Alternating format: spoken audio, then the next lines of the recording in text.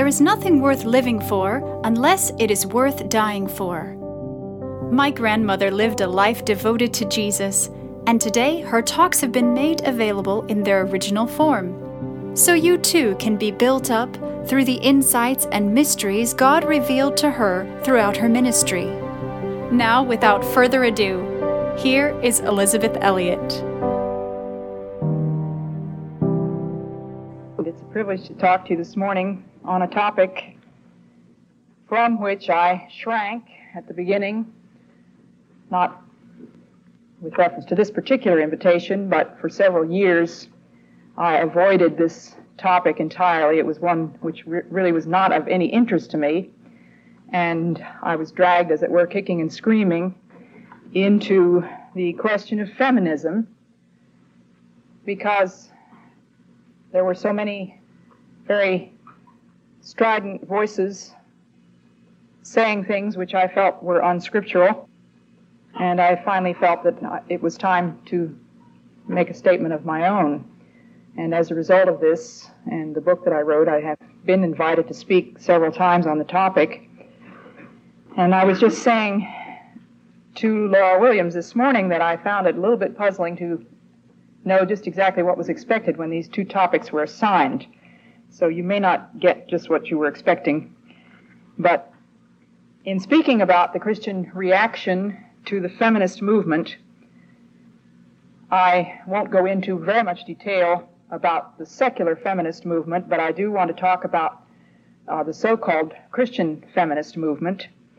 And obviously we can't define the Christian reaction to that movement without knowing something about what feminism is. Whether secular or Christian, the primary plank in the feminist platform is this, that there are no differences between men and women other than biological. Now, you cannot be a feminist without accepting that tenet. The differences between men and women are purely biological. And I discovered last year that a great many women who are Christians have been calling themselves feminist without fully fathoming what was at stake in this term. I suspected that I was right on this definition, but I found it confirmed when I attended last fall, just about a year ago, the Evangelical Women's Caucus in Washington, in which Christian feminism was defined and propounded. The caucus was called the Evangelical Women's Caucus. When I appeared there, several people who knew me came up with astonished looks on their faces and said, "What in the world are you doing here?" Well, I said, "I'm a woman, am I not? And I'm an evangelical woman. And this is an Evangelical Women's Caucus." What I didn't know at that point was that everyone was assumed to be feminist. I knew from the roster of speakers what to expect, but I didn't know that the delegates would be necessarily assumed to be feminist. Only one, there was no opportunity whatsoever for any alternate viewpoint to be presented from the platform. There were workshops and there were small discussion groups in which one was allowed to present an alternative viewpoint.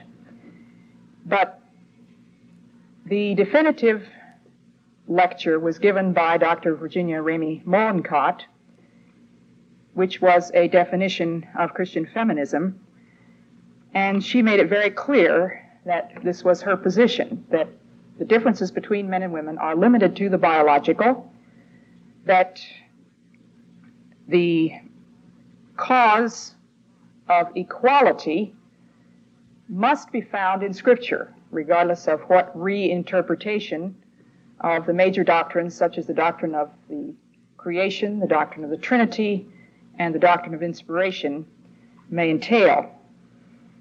Betty Friedan, certainly one of the most vocal of the secular feminists, at least those who do not claim to be Christians,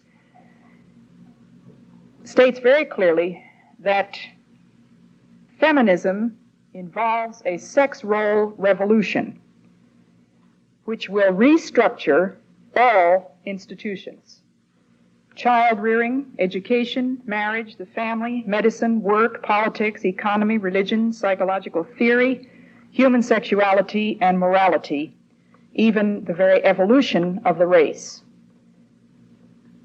If you want to call yourself a feminist, this is what you are working toward: a sex role revolution which will restructure all institutions. Dr. Mollenkott declared that the creation of man and woman was simultaneous rather than successive, with the man created first and then the woman, as has been traditionally understood from the second chapter of Genesis. I can't go into all the things on which she based her case. Everything that Paul has to say about the differentiation between the roles of men and women in the church, she declared, were the result of rabbinical prejudice. The roles of women and men are entirely interchangeable, although she made a fine distinction between interchangeability and reversal, as did also Mrs. Letha Scanzoni, who presented a case for egalitarian marriage. She said she's not talking about reversal of roles, but interchangeability.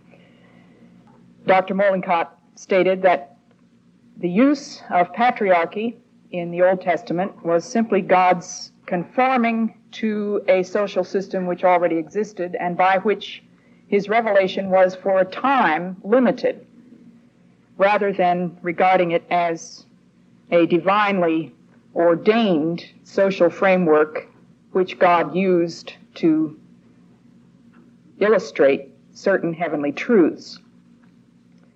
The statement was made in one of the workshops that the Scripture nowhere forbids homosexual relationships. The only homosexuality forbidden in the first chapter of Romans, according to Dr. Mollenkott, is that which is adulterous. In other words, the commands were given to people who were already married and who were being unfaithful to their spouses by carrying on homosexual relationships. She said the Scripture gives us no guidelines whatsoever for a lifelong commitment to a member of the same sex.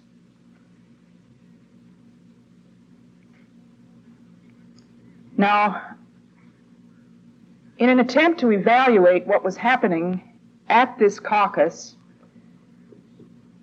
it appeared to me that what was being said was not that the world needs to be changed to suit Christian vision, but that our Christian vision must now, in the 70s, be altered to suit the world. There were women from 30 states at this evangelical caucus. There was a very powerful atmosphere of emotionalism, of bitterness, of hurt, of desperation on the part of many of these women.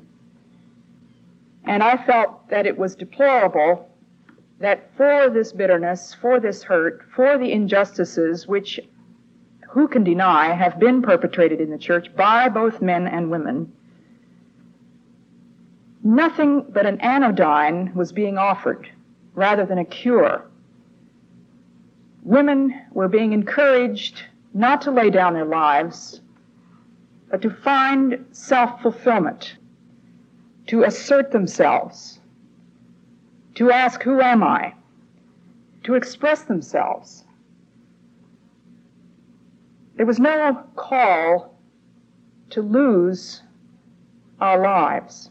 Jesus said, he that findeth his life shall lose it.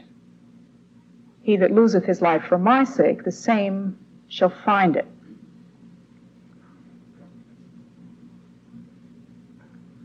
I asked the question also of the few to whom I had opportunity to speak, to whether or not we are to assume that equality is a desirable goal in both the church and the home. This seems to be the presupposition of the feminists, that equality is a Christian ideal and that it is one towards which we are obligated to work. Also, the question as to whether or not the Judaic framework within which God gave the revelation of the Old Testament was merely an accident, or was it sovereignly ordained, a sovereignly ordained order or point of reference within which God made known certain eternal truths. And of course, the fundamental question, which to me was highly ironic, the fact that this question was ignored altogether, is what is the meaning of femininity? And I found it a peculiar omission that at this women's caucus there was not one workshop out of some 30 or 40 workshops which dealt with femininity. Those who call themselves feminists were least prepared to deal with the question of the nature of femininity. I looked in vain in the list of workshops for some discussion of the meaning of womanhood or of masculinity or femininity. There were perhaps a dozen at the most men at this caucus and about, I think, 300 or 400 women. And when I raised this question as to the meaning of femininity, it was merely brushed aside. So this morning, I'd like to try to get at what it means to be a man and a woman under God. And I would like to add my footnote to the remarks that were made earlier about the book called Let Me Be a Woman. It's my very strong conviction that men cannot possibly be men unless women are women, and women can't possibly be women unless men are men. And so everything that I have to say on the subject of womanhood is of tremendous importance to men. And of the few men that I've talked to who have read the book, I think all have commented on how much it helped them to understand manhood, to have a clearer definition of womanhood. So I hope one of these days somebody will write a book called Let Me Be a Man, but the principles are all there. You can draw your own references from it. I have 4 things to say on this subject of what it means to be a man and a woman under God, and there's no way of getting at any of the questions of feminism, the ordination of women, position of women in the home, the role of women in the church. All of these things are dependent entirely upon our understanding of the meaning of masculinity and femininity. And until we deal with that question, we are treating the subject very superficially. And this was what I found extremely upsetting about the caucus in Washington. They began way far away from the foundation. So there are 4 things I'd like to say about what it means to be a man or a woman under God. First of all, the question, are we different? Secondly, were we made by someone? Third, were we made for something? And fourth, what is this mystery? So I will tell you, I've told you what I'm going to say. I'm going to try to say it, and then I'm going to try to remember to tell you what I've said, so that there may be a little less discrepancy between what I mean to say and what you think I've said by the time I get through. We are being told by the secular feminists that the whole definition of masculinity and femininity is purely socially conditioned, has nothing to do with ontology. If we give our little boys tea sets and dolls, and we give our little girls dump trucks and pickaxes, all of society can be revolutionized in another generation. Very interesting question. We are being told that whatever differences might be discovered, the ideal toward which we are to work is equality. Now, as C.S. Lewis says, equality is a legal fiction. It's really only a political term. It's very difficult to come up with any definition of what we mean by equality unless we are discussing only one quality. For example, you can't say, is T-bone steak equal to pears? It makes absolutely no sense, that question. If you are discussing T-bone steak with reference to protein content, then the question means something. It means nothing unless you can pick out one characteristic which the two might have in common. So when you talk about the equality of men and women, you better be very clear as to exactly what it is you're talking about. The founders of our country looked upon equality as a legal necessity. And as Lewis says, although it is a legal fiction, it is necessary. It's not always, by any means, desirable or even workable. But it is a political way of treating people. There's no other way to treat people politically except as equals. Has this political category any place in either the church or the home? When we speak of equality in the home, are we speaking of virtue, intelligence, physical strength, longevity, size, beauty? All these things are really nonsensical. We can't for a moment claim that people are equal if we mean equally intelligent, equally rich, equally tall, equally fat, equally virtuous. The term is meaningless. We are not equal in any sense, in any of those senses. So I take issue with the feminist who insists that we should work toward a goal of equality. Are there any differences other than the biological? If you want to read some fascinating data on this subject, I recommend the book called The Inevitability of Patriarchy, written by Stephen Goldberg, in which he adduces some most interesting laboratory evidence which suggests that there are hormonal factors that determine the quality of aggressiveness in males and females. And if it's true, if it can be finally proved, and he has it very, very heavily documented, that's of interest to us as Christians, because we are people who believe that the nature of things, the nature of the physical world has very deep significance in the invisible and the metaphysical world. So what Goldberg is saying would be only a corroboration of some of the things which we Christians could already have told them, starting from the doctrine of creation. In 1 Corinthians 12, we have Paul's definitive passage on differences and distinctions. We haven't got time to read very much of that, but he uses the beautiful figure of the harmony in the body. As the body is one and has many members, and all the members of the body, though many, are one body, so it is with Christ. There are varieties of service, but the same Lord. There are varieties of working, but it is the same God who inspires them all in every one.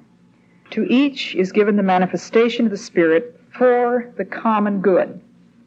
To one is given through the Spirit the utterance of wisdom, to another the utterance of knowledge according to the same Spirit, to another faith by the same Spirit, to another gifts of healing, working of miracles, prophecy, distinguishing between spirits, kinds of tongues, interpretation of tongues, etc., etc. Then this charming analogy: if the foot should say, because I am not a hand, I do not belong to the body, that would not make it any less a part of the body. And if the ear should say, because I am not an eye, I do not belong to the body, that would not make it any less a part of the body. We could bring that down into modern terms and say, if the woman should say, because I am not a man, therefore I am not a full member of the body of Christ, that doesn't make her any less a part of the body. If the whole body were an ear, where would be the sense of smell? But as it is, God arranged the organs of the body, each one of them, as he chose. If all were a single organ, where would the body be? Goes on to refer to the gifts which have been given by grace. God has so adjusted the body, giving the greater honor to the inferior part, that there may be no discord in the body, but that the members may have the same care for one another. If one member suffers, all suffer together. If one member is honored, all rejoice together. So, we are different. God has created us different. There are obvious physical differences which the feminists find themselves powerless to deny. They would like to. There are those hoping for some breakthrough biologically so that we will all be androgynous. And every effort is being made toward the appearance of unisex and toward the interchangeability of all roles. So the question is an open question as to whether or not we are different if we go only on the biological, whether the biological can affect the emotions, the intellect, whether there are differences which go much further back. In order to get at this question, obviously, the place where the Christian starts is with creation. And because I am a Bible-believing Christian, I believe that I was made by somebody. We read in the first chapter of Genesis that God created man, male and female. He created him in his own image. So we bear the image of God. There are a few ways in which we may legitimately speak of equality. I'd like to speak of it and then get rid of it, because it doesn't go very far. We were both created by God. We were both created in his image. In the third chapter of Genesis, we find that we were both responsible before God morally. Man and woman sinned equally, and moving into the New Testament, we find that we are equally the objects of God's grace. I think there can be no dispute at all about the meaning of equality with reference to these specific things. There is where the term begins to lose meaning after that. We were made in the image of God, which means many more things than we can go into here, but you theologians could explain this much better than I. We have a will, we have imagination, we have intelligence. We were made by somebody according to a design. That design was in the mind of God, perfect and complete, and when he expressed himself, this image which he had in his mind was perfectly expressed in the physical world. In order to judge anything at all, from a can opener to a cathedral, you have to know what it's for. It's no good judging can openers by the same standards that you judge cathedrals.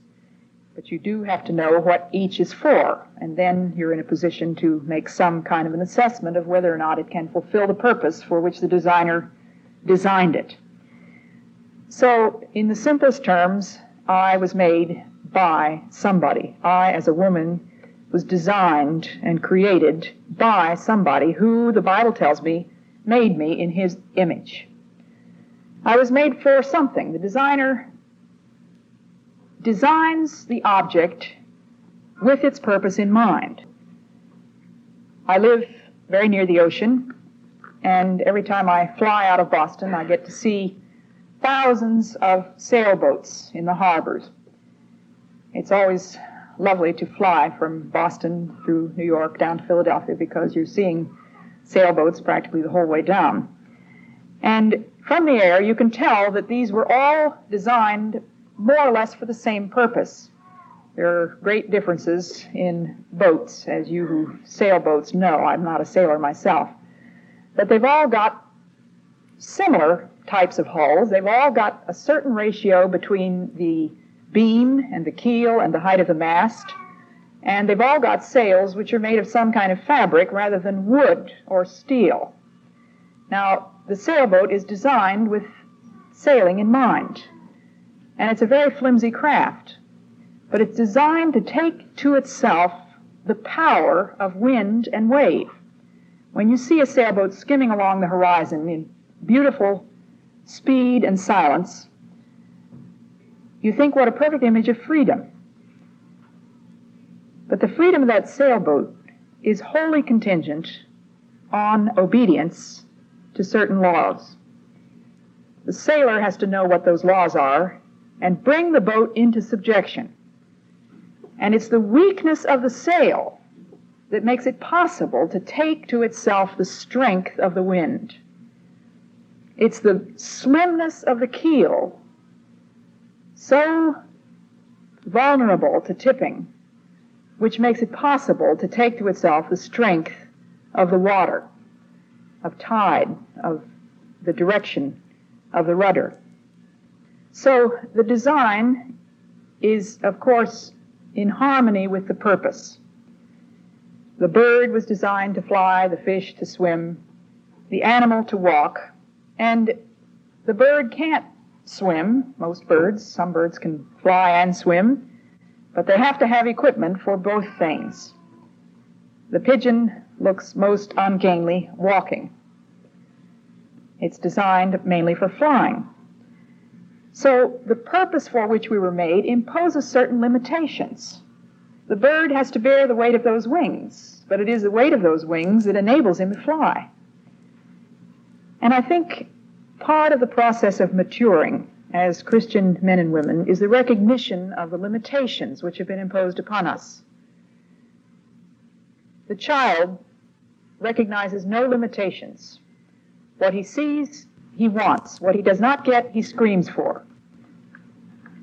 And it's a painful process to realize that he cannot have the moon as a cookie, that his father cannot do everything, and what is much more unsettling and much worse to realize is that his father will not do all that he can.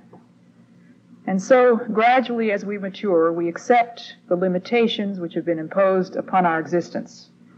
And the older we get, the saner becomes our estimate of our own capabilities. As Paul said, have a sane estimate of your own capabilities. Most of us have an insane estimate. We either way underestimate what we can do, and that's a way of evading responsibility. Well, I don't have her talents, and the Lord never called me to do anything like that, and I've never been through anything like you've been through, etc., etc. And if you had to live with this husband, or if you had this ungrateful teenage child, you'd understand. And so we exonerate ourselves from responsibility by saying that we have no ability to do this or that, and on the other hand, we take on impossible tasks which God never called us to do, and we wonder why we fail.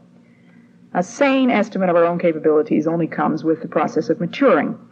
So if we were made by somebody for something, there are certain limitations imposed upon that design, certain limitations which are integral to that design.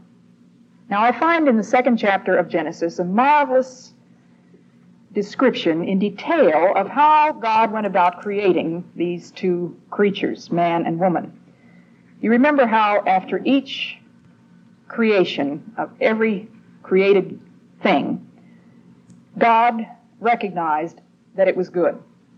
And we find him saying it is very good about every single thing he had made until he came to one thing, and then he found something which was not good. And that was that man should be alone.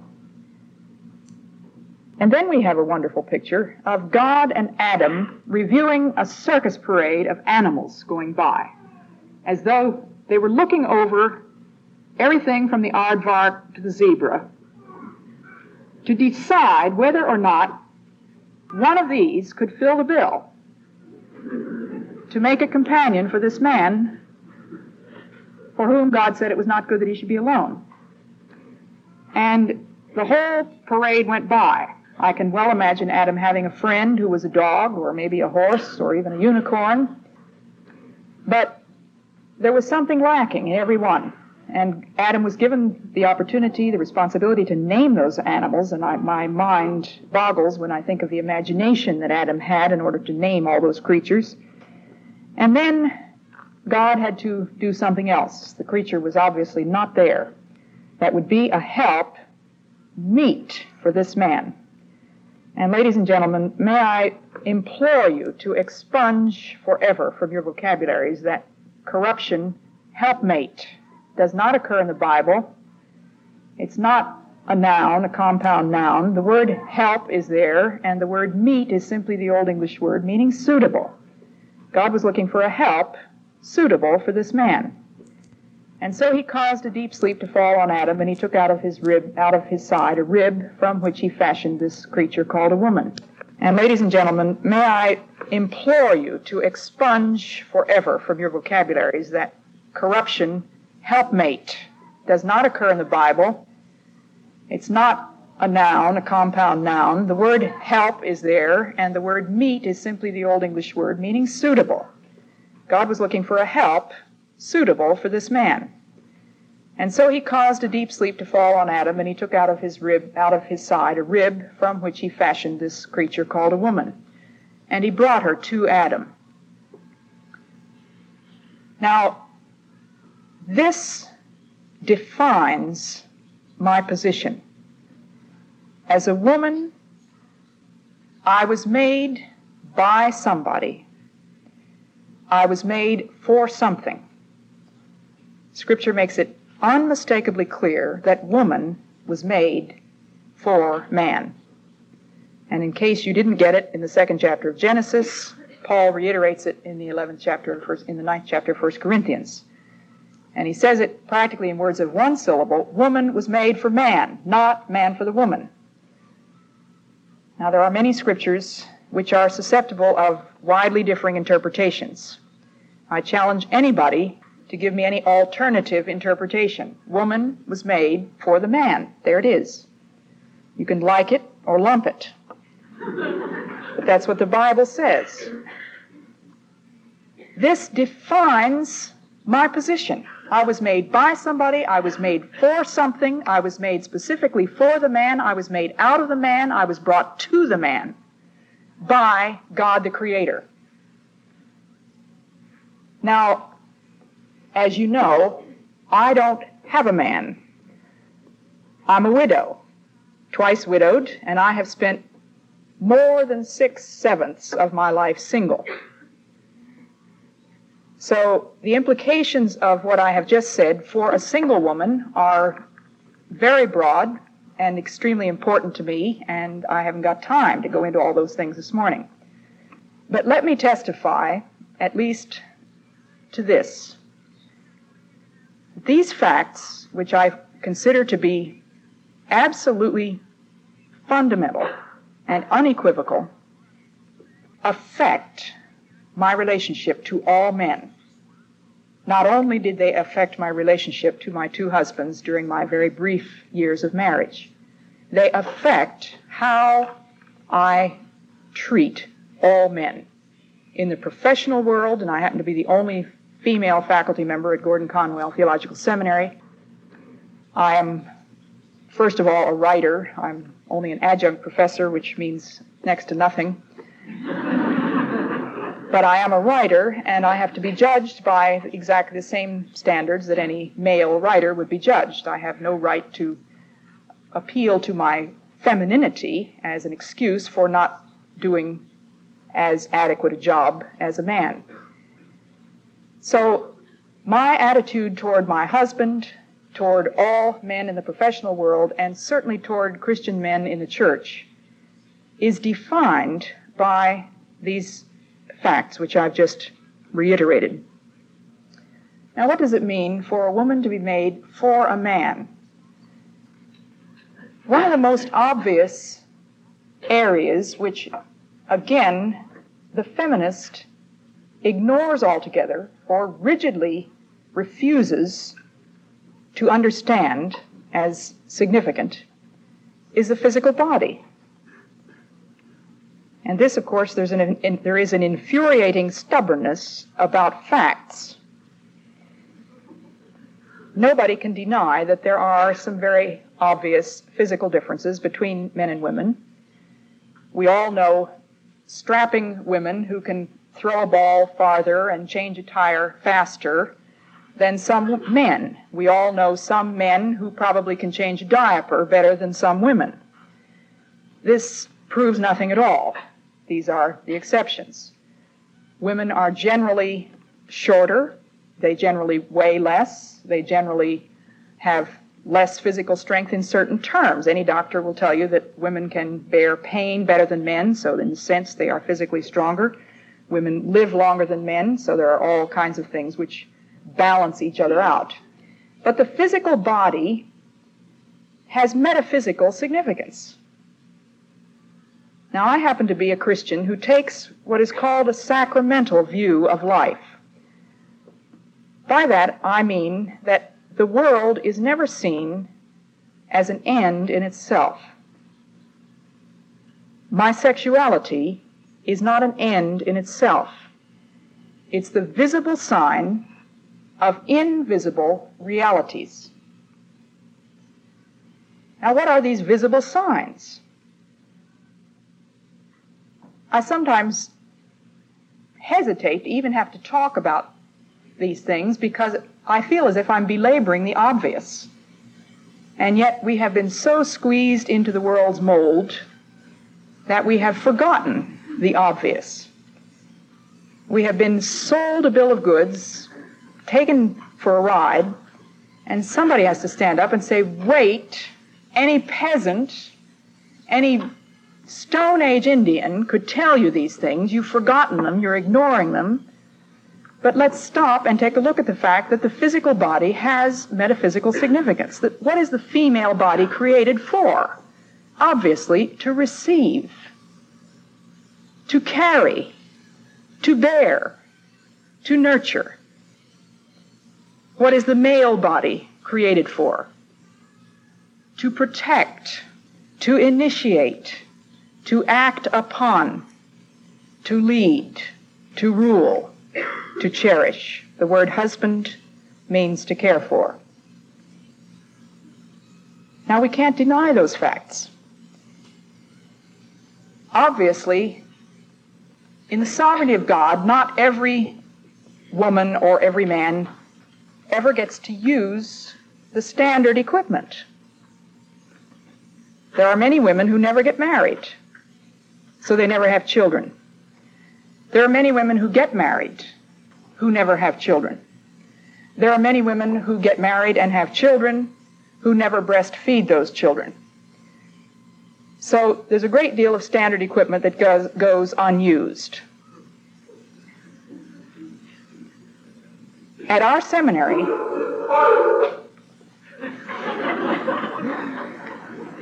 a year or so ago, I heard from the platform a woman who calls herself a Christian feminist ridicule the women who look upon childbearing as the highest earthly good, as if using your womb or your breasts could possibly bring any kind of fulfillment. She was despising motherhood and holding up professional life as the summum bonum. And there were some horse laughs in the audience when she said this, the audience being largely made up of males. And I wanted to leap to my feet and ask how many of you men would feel that you had been fulfilled in your earthly life if you never got to use the standard equipment with which you were born. Now, we are creatures of God, and this was God's design. This wasn't ours. As C.S. Lewis says, you would never have thought of sex. If you had thought of it, you couldn't possibly have had the courage to take the risk that sex involves. But femininity, in its essence, means to receive, to bear, to carry, to respond, to be acted upon. The highest form of femininity is seen here on earth in motherhood. Now, what does motherhood mean? It means going down into death to give life to someone else. Mary is the epitome of obedience and motherhood. Her response to the angel was, "Be it unto me according to thy word. Behold, the handmaid of the Lord." And for this reason, the church and the soul throughout all Christian history have been seen as feminine. Whether man or woman, the soul has been seen as feminine because the soul responds, the soul receives, the soul is acted upon, the soul obeys. And this brings us to my last point, which is the mystery. I'll go over the first three since most of you have forgotten them. 1, are we different? 2, were we made by someone? 3, were we made for something? And 4, what is this mystery? Now, obviously, I cannot explain the mystery. If the Apostle Paul himself ended up his definitive passage in Ephesians 5 by confessing that even for him, this whole relationship between man and woman was a great mystery, then far be it from us to fathom all that's involved here. But he referred to the relationship between Christ and the church. These physical realities that we've been talking about, what is unmistakably bodied forth in the physical reality of the male and the female, has eternal implications. It has metaphysical implications, which we are not at liberty to tamper with. Paul said, "Wives, submit yourselves to your husbands." And again, to go back to what is going on in this so-called Christian feminist movement, and I think that it is extremely important that we understand how radical some of their ideas may be. The passage in Ephesians 5 was talked about in a workshop on egalitarian marriage, and their constant cry is that all Paul was talking about was mutual submission. We all have to submit to everybody else. And of course, if there is an eternally shifting foundation, then there is no possibility of movement. A foundation has to be solid. And God knew this when he set things up as he did here. It's not a question of both submitting to each other constantly. There's an order of rule and authority. So in this workshop, it was insisted that where it says, "Wives, be subject to your husbands as to the Lord, for the husband is the head of the wife, as Christ is the head of the church, his body, and is himself its Savior." I finally raised the question after 45 minutes of listening to this talk on egalitarian marriage. I asked the lady if she saw any difference at all between the way a husband is to submit to his wife and the way a wife is to submit to her husband.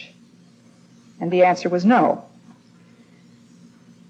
I then asked if I might be free to read this passage interchanging husband for wife, wife for husband, church for Christ, and Christ for the church. And she said yes. So here's the way it sounds. "Husbands, be subject to your wives as to the Lord. For the wife is the head of the husband, as the church is the head of Christ, his body, and is himself its Savior. As Christ is subject to the church, so let husbands also be subject in everything to their wives." And at this point, I was stopped. No, they said, you can't carry the analogy that far. The entire talk had been using this passage, which is analogical, to prove that what Paul means is when he says black is white, he means white is black. When he says, "Wives, subject yourselves to your husbands," he means husbands, subject yourselves to your wives, interchangeably. So we either accept the imagery which we've been given in Scripture, and throughout the Old Testament, God is represented as the bridegroom, the people of Israel as the bride. God is our Father. The imagery which is used to refer to the deity is masculine, with the exception of a very few poetical references. Even Paul used a poetical reference which would equate him with a female. He said, "I'm like a nurse among you with her children." But there's no warrant for referring to the Trinity in female terms. We are given this imagery. We may question why. We may ask the obvious questions, does God have sex? And we're back to the fact that this is the way it was presented to us, and this is one of the givens of our existence, and with this we must be content. It was Christ who taught us to pray, Our Father, which art in heaven. The caucus, incidentally, began with the singing of what they call purged hymns. Dear Lord and Father of Mankind was regarded as sexist. It was changed to Dear Mother, Father of us all. Now these are evangelical women. Please remember this. And they were returning to 30 states, to their own churches, where they were going at this hammer and tongs to purge all the hymnals, to change the language of Scripture, to teach people to pray, Our Mother, which art in heaven. So, if this imagery means anything at all, it is definitive of our relationships. It is the highest form of image that God could think of, if we may put it that way, to illustrate the relationship which exists between Christ and the church. The man is in the place of Christ. The woman is in reference to the church. So this is why both the soul and the church have been seen as female throughout Christian history. We refer to the church with female pronouns. So if we understand that there is a mystery involved here, that there are heavenly truths at stake which go far beyond the realm of politics, sociology, or economics, I think we will avoid a great many useless arguments. I've often said that I would have no basis at all for argument with a secular feminist, because everything that I have to say on the subject of masculinity and femininity or the role of women is based on my understanding of Scripture. And there would be no basis at all for a discussion. To the Christian feminist, I try to point out that our arguments must be theological and not political or sociological or economic. And it is almost impossible to get the Christian feminist to discuss the whole question on a purely theological basis. They start with sociology and they attempt to revise theology in order to make this palatable. I'm grateful to God for the position which He has given to me as a woman. If anybody could possibly know me, read my books, hear me speak, or know anything at all about the way I conduct my life, he couldn't, by any stretch of the imagination, conclude that I'm a woman who does not believe in the use of gifts or in the full responsibility of being a person before God. But I don't want anybody calling me a person. I don't want anybody saying, I'd like to know you just as a human being and not as a woman. That's nonsense. There is no such thing as a human being that isn't either a man or a woman. If anybody says, do you know Elizabeth Elliot? And you say yes, and they say, well, what's she like? You don't even have to bother with the first obvious fact, she is a woman. You might go on to say, well, she's middle-aged, she's tall, she's this, she's that, she's the other thing. These things are all part of what this person is. And to me, the most glorious of all earthly distinctions is the sexual distinction. It's certainly the first thing you notice about anybody. If you ask people, what's the first thing you notice about people, they'll usually say, well, their eyes or their hands or their height or something. But if you ask them if they've noticed their sex, then, of course, the answer always is that you would notice their sex first. And you find yourself very unsettled if you're walking down the street and you see a human being coming towards you whose sex is in doubt. It's the first thing we want to know about any human being.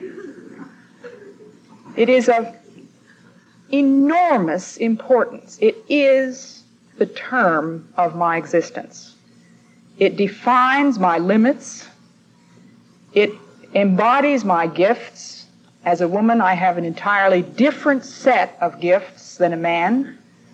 I'm not saying that we have no gifts in common. Of course, there are all kinds of gifts which we have in common. Paul, who was most careful to outline the differences of roles of men and women in the church, was also the one who was most careful to give credit to the women who had helped him in his work.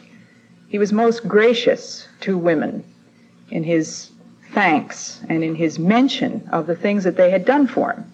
He was most meticulous in allowing the use of gifts. Obviously, if Paul had to make a rule about praying and prophesying, the praying and prophesying of women, then he was allowing praying and prophesying. He didn't say, stop praying and prophesying. He said, cover your heads. So there are all kinds of false dichotomies which are set up sometimes by feminists who say to be an obedient, submissive woman is to be a zero, to commit suicide of the personality, which is a phrase that I heard used by a feminist, to be weak, indecisive, incapable, mute, and to reject the responsibility to use one's gifts. Nothing could be further from the truth. God has called us to be men and to be women. Our sexuality is a call, it's a command, and it's a privilege. Men, be men. Women, be women, for God's sake. Shall we have questions now? It was, how could Mrs. Elliott say what she did and be consistent with her own life of being a missionary? And I don't know if they referred to your position as professor at Gordon Conwell or not, but the implication was her life is an entire denial of her position as to woman's responsibility in teaching and preaching. And when I read that, I wondered how you would respond to that. Clearly, it would be very irresponsible and very dishonest for me to be doing the things I do if I hadn't thought through this question. It's a very obvious question that needs to be asked. If the things that I'm saying are not fully understood, I can see how there could be some criticism of inconsistency. This gets into the specifics of how I see my role in the church and in the home as opposed to my role in the world. First, I would start by saying that so far as I can tell from Scripture, the roles of men and women, insofar as physically possible, may be interchangeable in the world. That is, a woman might be a corporation executive in the world, a humble communicant in her church, and a submissive wife at home without any contradiction. The ideal wife spoken of in Proverbs was a woman of almost unbelievable efficiency in taking care of her family. But don't forget, she had maidens who helped her. She was also a businesswoman. We have the examples of women who did jobs that normally men did. Deborah and Miriam and Lydia, who was a seller of purple, and various other women who are, let's not forget it, exceptions in the Bible. You can't build any doctrines on these exceptions. But they did apparently do these things, and I myself have had to be a career woman and compete with men in certain areas. My answer as to how I can teach in the seminary, where I am dealing with theological subjects and teaching a mixed audience, is very simply that the seminary is not a church. In both the church and the home, now I may be stepping on toes here. There may be people who would say the seminary is a church, so that's a matter for further debate. But in the church and in the home, as I understand the Scripture, these are the two areas in which this mystery that we've been talking about is guarded. There are heavenly verities at stake in the church and in the home. Christ and the church is represented in the home by the husband and the wife, the husband taking the place of Christ, the woman taking the place of the church. In the church, likewise, the authority must be vested in men because they stand in the place of Christ. Now, because these heavenly verities are not at stake in the secular world, we are more free to experiment. As a Christian woman, I still insist that my attitude toward all men, whether they're Christian, whether they accept my position or not, is affected by my understanding of the nature of femininity and masculinity. I am not invited to join faculty meetings at Gordon Conwell, but if I were, you can be sure that I would not be there in any sense of competition or trying to prove that I was just as intelligent as that crowd of men. I do happen to be on the board of another Christian institution, and also the only female, with 19 men. My responsibility as a member of that board is equal to the men. My behavior toward those men is affected by my Christian understanding. Does that make any sense? The question is what the meaning of head covering, and this, of course, is one of the most difficult questions. The only thing I can say is that it does seem to me to be a cultural example of something which Paul used. It had meaning in his culture, and he used it and freighted it with spiritual meaning for that time. And I think it's perfectly plain that the roles, the sex roles, may be very varied in different cultures, that the role of the male and the role of the female vary greatly in different cultures and at different times. There has never been any society which has existed where the roles were where the distinctions were obfuscated until the last decade or so in our country. In all societies, there have been clear, sharp distinctions between the sexes. And exactly how these principles, which I've been talking about this morning, are to be enacted in a given society, I think are very variable. It seems to me that there are ways in which culturally we may signify our understanding. And this brings me back to a question which would be related to the first one as to how I operate within my understanding of my position in the church. A cultural fact which I take into account is the 11 o'clock service on Sunday morning in churches. I never preach in a Sunday morning church service. Now, we have no scriptural warrant for saying that there's anything particularly set apart about the 11 o'clock service as opposed to any other service in the church. To me, in our society, the 11 o'clock Sunday morning service is the apex of the corporate worship of a local church. And it seems to me that within that context, the proclamation of the word and the administration of the sacraments should be in the hands of a man. I would never speak in a Sunday morning church service. I will never speak in any meeting in which women have charge of everything, unless it's a women's meeting. There are a great many churches nowadays who think it's cute to have a women's Sunday, and they have the women giving out the programs and ushering and leading the singing and taking up the collection, and then they'd like to have me preach, and I get a lot of invitations to do this. I turn them all down.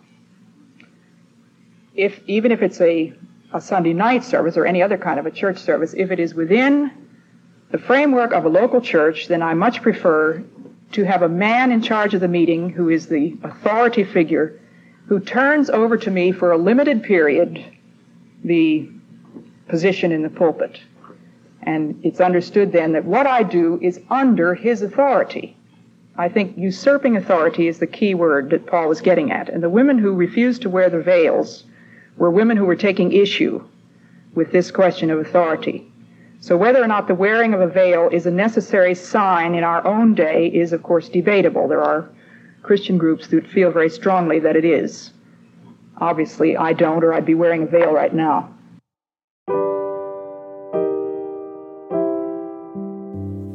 I pray you've been encouraged and inspired by what you've heard today. and will keep joining us here and on social media for my granny's inspiration. Until then, remember, the eternal God is your refuge, and underneath are the everlasting arms.